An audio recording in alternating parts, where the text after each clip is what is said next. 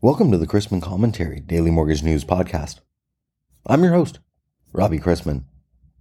Topics on today's episode include chatter at the IMB conference in New Orleans, a primer on mortgage-backed securities, and how the Fed is doing what it feels is necessary. Thanks to today's podcast sponsor, LoanCare.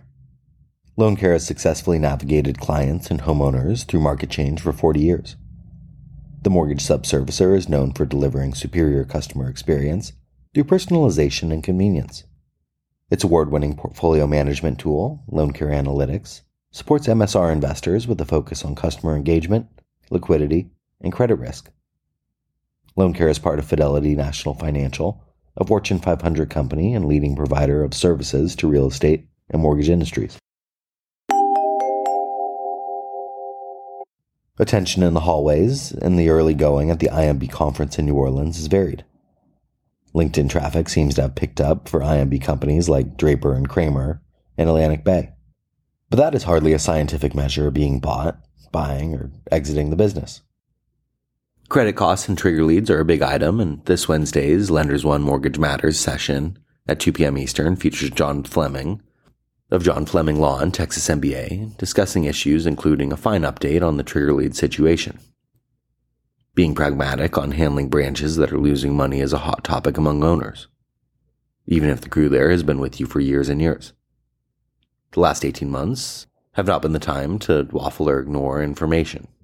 For the links to those stories, as well as the latest employment and transitions, and lender and broker services, products, and software, visit robchrisman.com. Let's say a year ago, MBS investors were buying 3% Freddie and Fannie securities at par, or 100 dollar for dollar. Now, however, they can buy those same securities and earn 6.5%. Why would anyone want to earn 3% when they can earn 6.5% on their money? No one would. But what if they could buy those 3% securities not at a price of 100, but at a price of 85 or 90 cents on the dollar? And that discounted price gives an investor a yield of 6.5%. At that point, an investor may be indifferent about buying a new bond yielding 6.5% at 100 or an older bond yielding 3% at 85.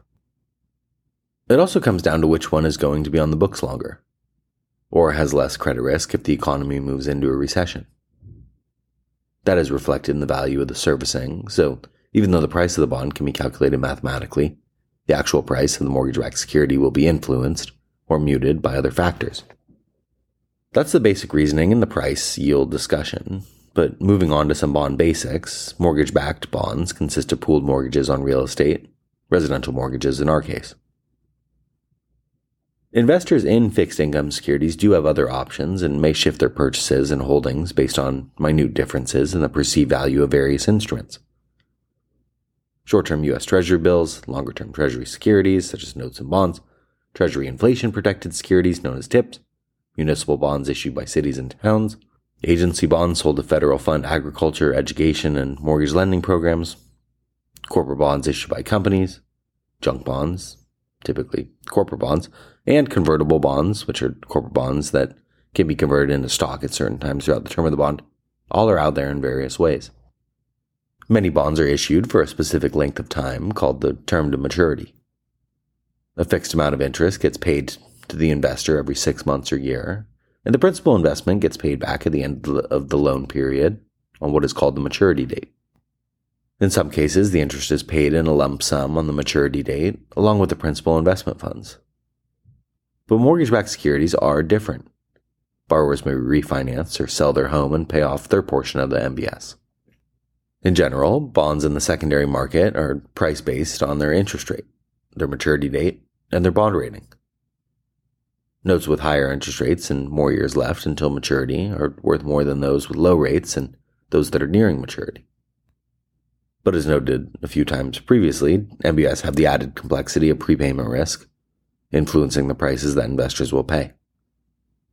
And investors often demand a higher yield to compensate for the possibility of prepayment. A mortgage-backed security is a debt security that is collateralized by a mortgage or collection of mortgages. It's an asset-backed security that enables investors to profit from the mortgage business without the need to directly buy or sell home loans. Lenders may issue their own MBS or settle loans to aggregators who do that, or settle loans to Freddie Mac or Fannie Mae, or securitize FHA and VA loans through the Ginnie Mae program. MBS often end up with insurance companies or pension funds, and when an investor buys a mortgage-backed security, it is essentially lending money to homebuyers.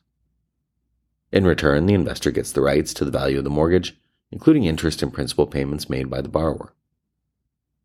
Lenders selling the mortgages they hold enable banks to lend mortgages to their customers with less concern over whether the borrower will be able to repay the loan. The bank acts as the middleman between MBS investors and homebuyers. Who is servicing the loan matters, especially during times of refinancing. Another week, another round of good U.S. economic news. Last week's Michigan sentiment for January crushed expectations to register at the highest point since July of 2021.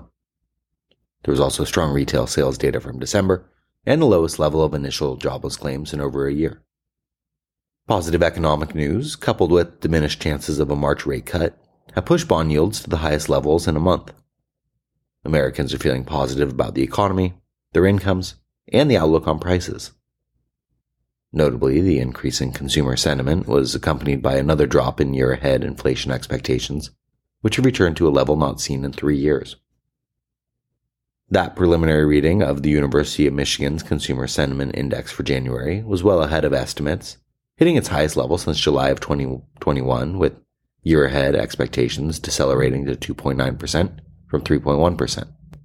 Existing home sales decreased 1% month-over-month in December to a seasonally adjusted annual rate of 3.78 million from 3.82 million in November.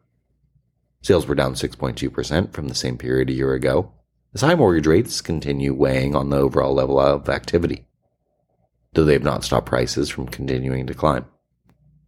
Last week's batch of data, which included that mix of high consumer confidence and lower inflation expectations, pointing towards a soft landing for the U.S. economy and Fed Chair Powell's war on inflation, has dropped the implied likelihood of a 25 basis points rate cut at the March FOMC meeting to 45%, currently from over 55% seen at the beginning of last week.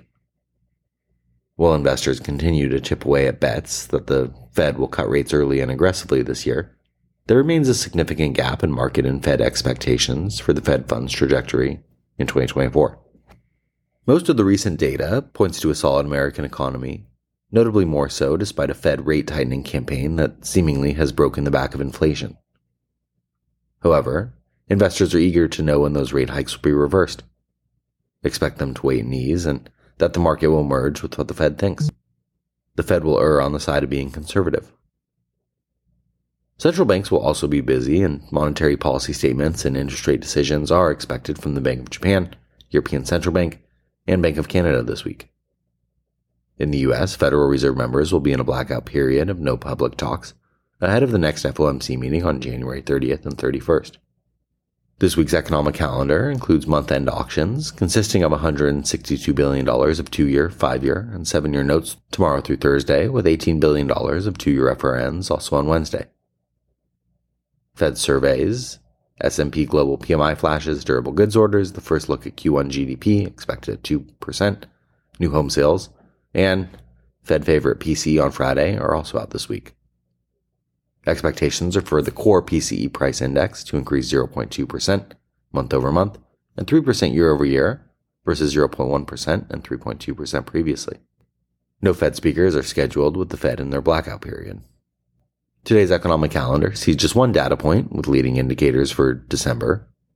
The forecast is for unchanged, which, if realized, would be the first non-negative reading in 21 months.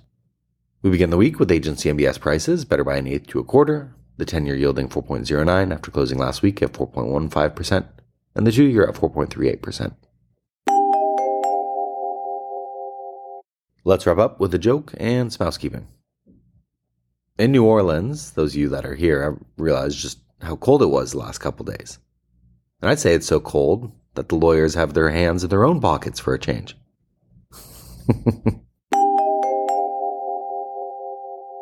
Thanks again to today's podcast sponsor, LoanCare.